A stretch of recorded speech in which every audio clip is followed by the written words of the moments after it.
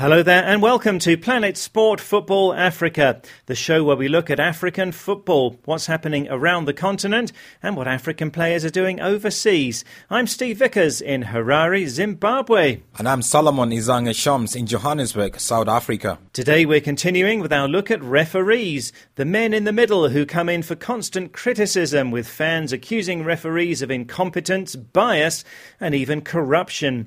Many fans in Kenya have question marks about the performance of referees. Do referees change their mind in the game? Certainly they do sometimes. Not always, but sometimes. Well, last week we looked at how difficult the job of a referee is. Research has suggested that referees make an average of 12 mistakes per game.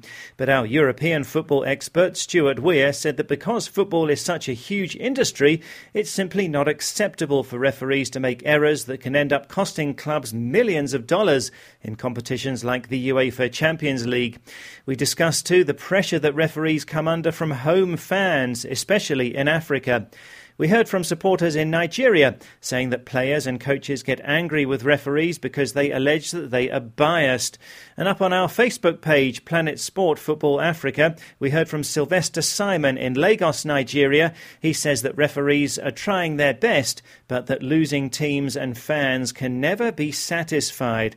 A good summary there. Well, it's interesting that last weekend in the English Premier League there was massive controversy as Newcastle lost 2-0 to Manchester City, with what would have been an equaliser by Cheikh Tiote being ruled offside.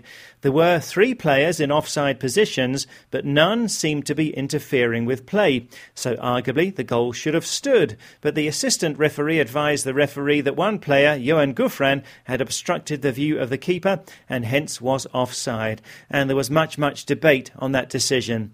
Well, that was in England. Let's focus, though, on the issue of referees in Africa. Here's the views of supporters in Nairobi, Kenya, speaking to Planet Sport Football Africa's Norman Brierley.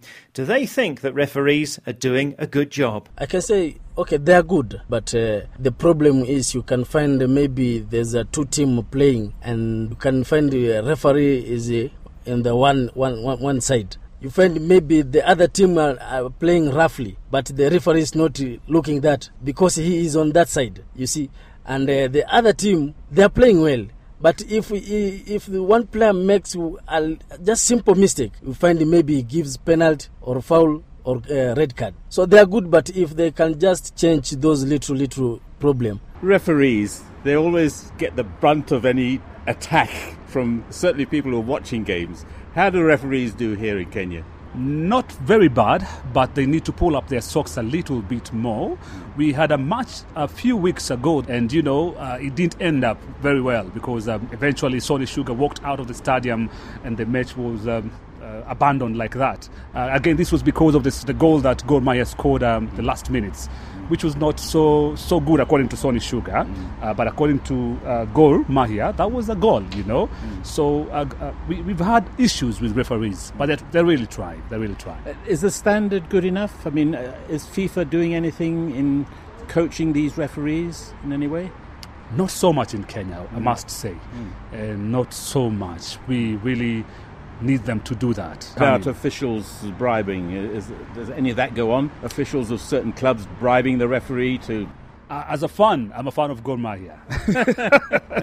And I must say, you'll hear a lot of people say that Gor Mahia is a favourite team and, the Premier League is behind Gor Mahia and stuff like that, but I don't think so.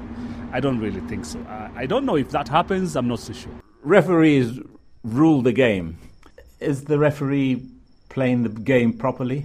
To my knowledge, they are not. Because if you say referees, officiating between either Gor Mahia or FC, like the fans are the ones kind of officiating the game. Because even if it's a foul, the fans want that not to be like this a foul. They say no.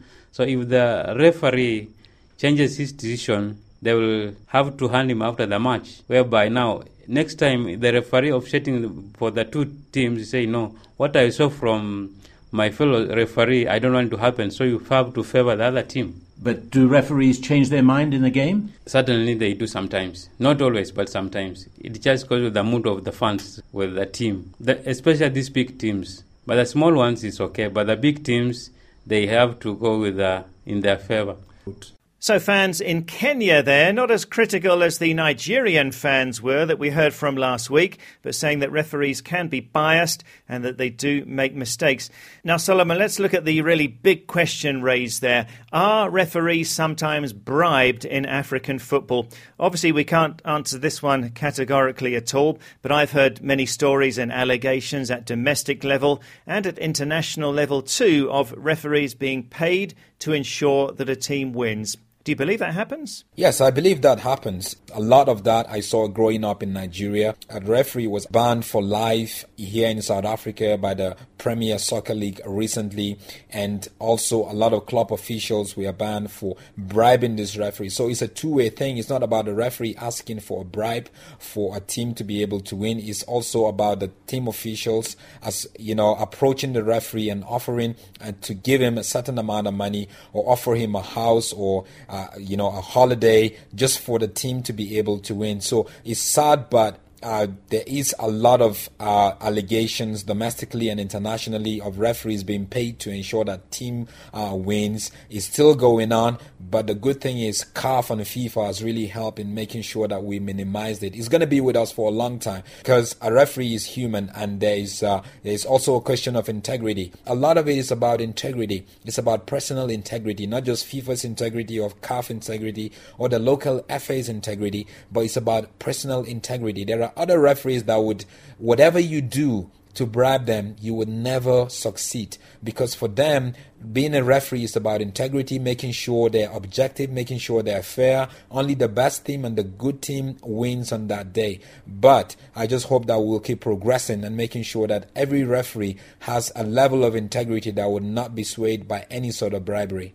Well, thanks, Solomon, and let's hope so. I've heard so many stories along those lines, and indeed, integrity is absolutely crucial. Just last month, a FIFA and CAF instructor in Nigeria, Emmanuel Obafemi, urged officials of clubs in the various national leagues around the country to desist from offering bribes to match officials.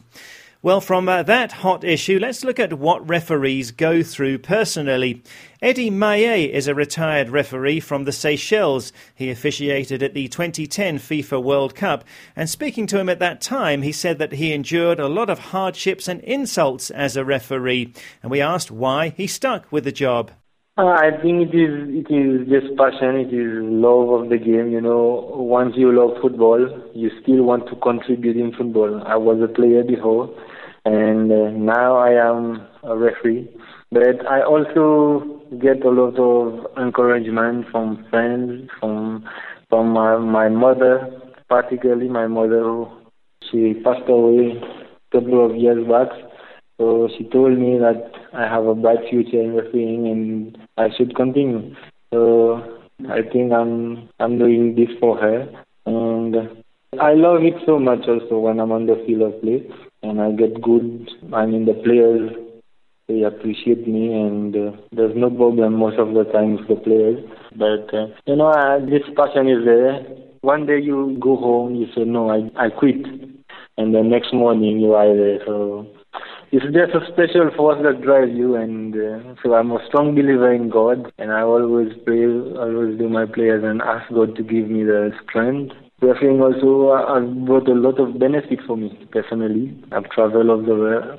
I'm not rich in terms of money, but I'm rich in terms of experience of what I've seen in Africa, different countries, different cultures, food. That's Eddie Maye, a retired referee from the Seychelles who officiated at the 2010 FIFA World Cup. They're saying after some games he used to say that he would quit, only to change his mind the next day because of his passion for the job, saying that his faith in God helped him a lot and that it's a job that helps you to travel a lot and to see new things. So a bit of an insight there into what it's like being a referee.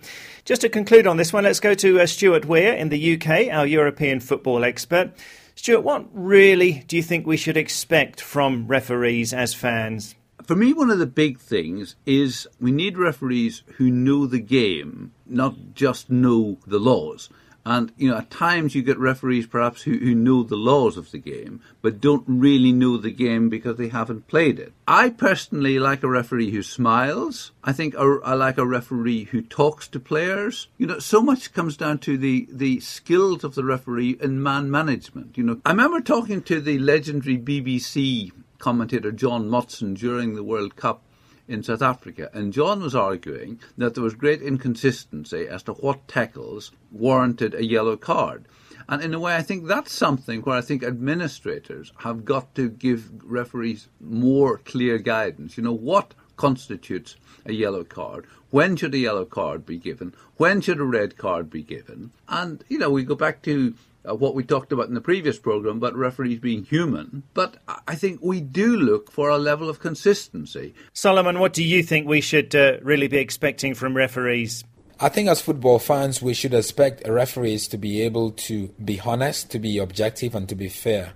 It's more like you go to school as a student and you write an exam and you expect to get the right results based on how you answered your questions. Or you're dealing with God. You expect God to be fair and square. You don't expect God to be biased. You don't expect God to take a bribe to bless somebody and not bless the other person. So it's the same way with the referees. The referees are there to officiate not for themselves, not for one club or the other, not for any individual, but for the benefit of really reflecting that, look, in society, if you play great, if you are fair, if you play your best, if you are a great team, if you work hard, then definitely you deserve to win. And the referees should be able to project that in their officiating. They must make sure that they stand on truth, not on pressure from the football fans in the stadium or from any official, but they stand on the truth. They're going to make sure that only the team that plays well and scores the goals win at the end of the day. So the referees are there not only representing themselves or their local FA,